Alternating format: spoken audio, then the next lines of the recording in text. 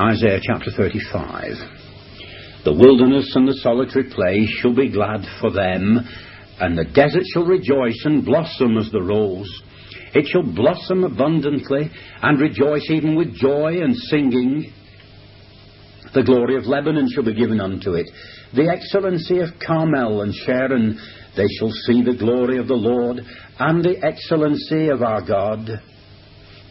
Strengthen ye the weak hands, and confirm the feeble knees. Say to them that are of a fearful heart, Be strong, fear not. Behold, your God will come with vengeance, even God with a recompense. He will come and save you. Then the eyes of the blind shall be opened, and the ears of the deaf shall be unstopped. Then shall the lame man leap as an hart, and the tongue of the dumb sing.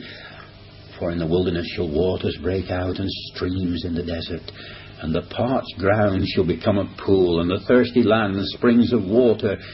In the habitation of dragons, where each lay, shall be grass, with reeds and rushes.